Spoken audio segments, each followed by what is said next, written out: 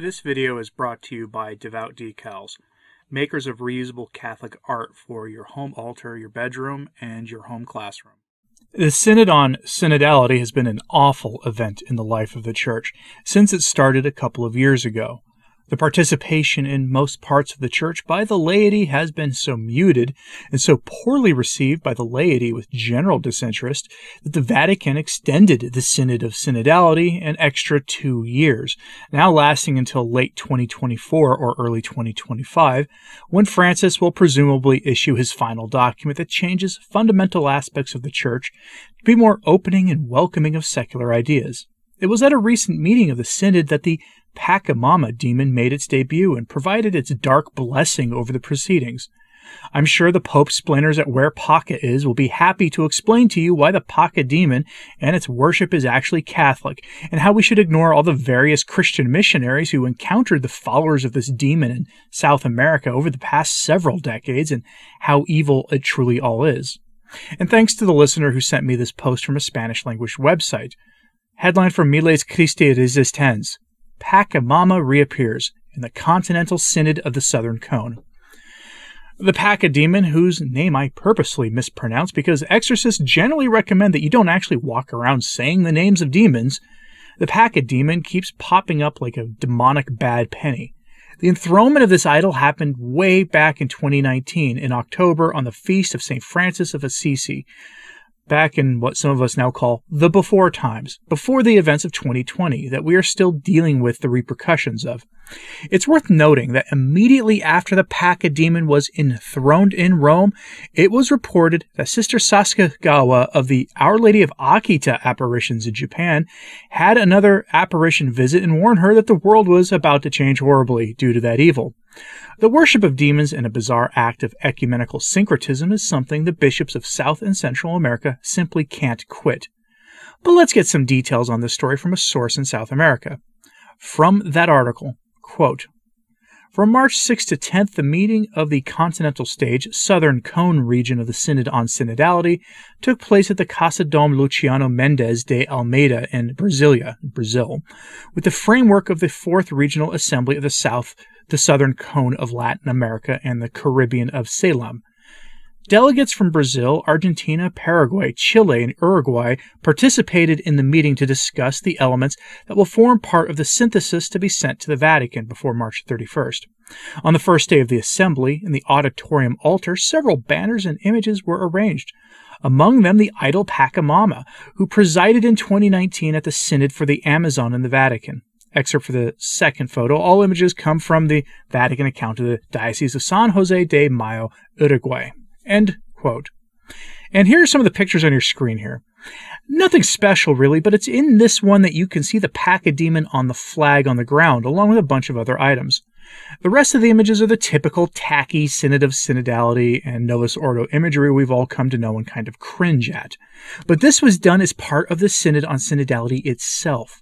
Like the U.S. and Western Europe, South and Central America are having their continental meetings for the Synod of Synodality, where the representatives of the various national bishops' conferences and conferences of men and women religious of South and Central America get together to talk about how to upend the Church's teachings on a variety of issues and make the Church more acceptable to our secular adversaries.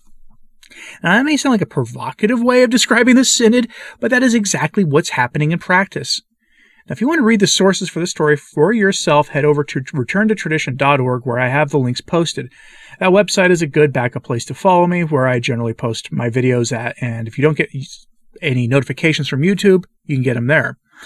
YouTube's terms of service don't allow me to post links to sites with ads on them here in my videos. So anyway, LifeSite News is a good way of describing this event, by the way, in their report on the reappearance of the Paca demon in South America.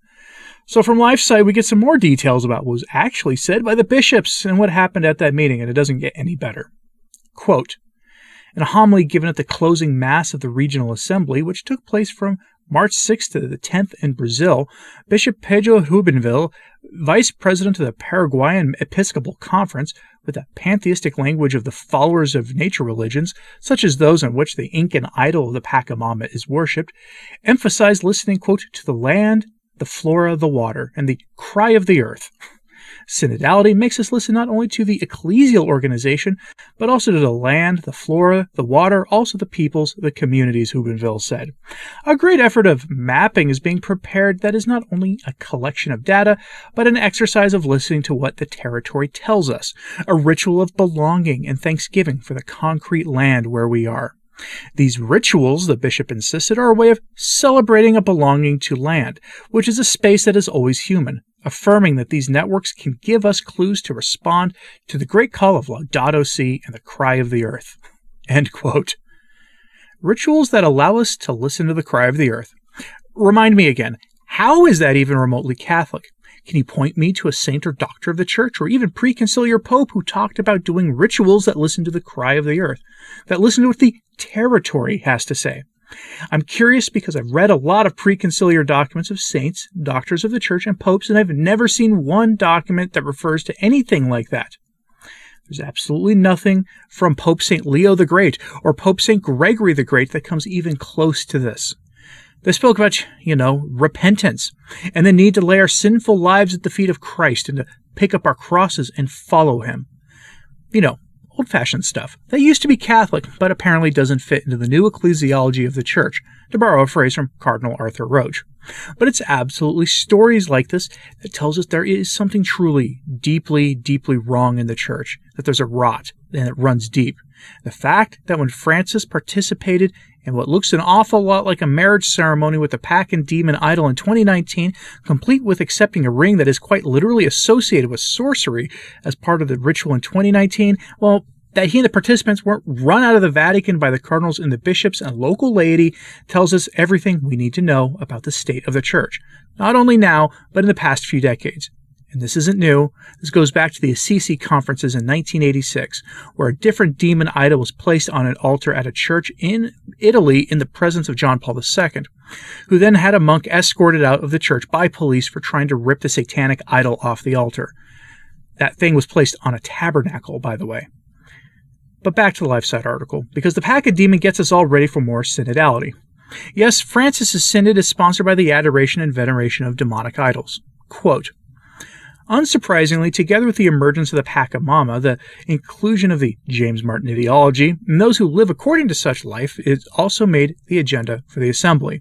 Sister Eliane Cordeiro, president of the Conference of Religious of Brazil, the CRB, insisted that synodality includes, quote, the spirituality of welcome and itineracy, where there is room for everyone. When we enlarge, as the prophet Isaiah asks us, we widen to embrace, so that everyone may fit in this tent, she said. As might be expected, this meant for Cordeiro that the church needed to do more to include women, married priests, the James Martin crowd, and the indigenous. Expressing apparent disdain for the priesthood, the divinely established ecclesiastical hierarchy in the cloister religious life, she said, quote, the most contrary to Jesus' plan is the cloister in a hierarchical and clerical church. When we talk about widening the tent, we are saying that in the Church of Jesus it is necessary to accommodate everyone. One of the phrases in the ape of the church that I'm getting really tired of hearing is enlarging the tent. It comes from something Francis said, and a document by that name was published in December of 2022, and now sits on the Synod of Synodality official Vatican website. Here's a bit from that so you get the idea, because they took the phrase from the prophet Isaiah.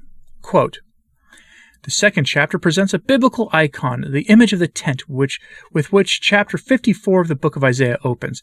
This image and narrative represents a key to an interpretation of the contents with a DCS in the light of the Word, placing them in the ark of God's promise that becomes a vocation for his people and his church. Enlarge the space of your tent. This tent is a space of communion, a place of participation, and foundation for mission. End quote. The Vatican document goes on to really explore the use of the word tent by the prophet Isaiah in possibly one of the most cringe-inducing scriptural analyses I've ever seen done by people that I'm sure think they're Catholic. The document talks about all the symbolic importance of the concept of the tent and what it does. And it is also quite possible that the prophet Isaiah talked about a tent in a literal sense, as part of a larger setting of describing the things he saw, and that the tent in his description was itself actually not really that important. It was just itself part of language that people would understand for when he was describing the church. But I might be wrong about that. And one of the things that I really tire of in all of this, personally, is this sort of gaslighting we're subjected to. Whenever we object to things like the Pachamama. We're always told, this is Catholic, this is Our Lady of the whatever, or this practice of syncretism isn't really syncretism. It's really just taking ancient ideas from other groups and bringing them into the church to make them feel more welcome. The Pachamama, as I mentioned earlier, was actually encountered, or at least its followers were, by Christian missionaries of various kinds, ranging from Catholics to various kinds of Protestants. Their followers were encountered in South America, and I can't, on this platform, describe to you what their worship practices were, but they were demonic, to put it extremely mildly. It's part of the larger sort of earth-like sort of devotion and following of the Moloch group, as I call it, the Moloch ritual that I refer to when talking about the intersection of the world with the church, and this thing that the world will just absolutely go off the deep end to protect, that puts the most vulnerable at risk, the most vulnerable. The Pachamama's worship is associated with the exact same thing. So when these people tell you that it's Catholic and that it's completely fine to bring in these ancient... No, it's not.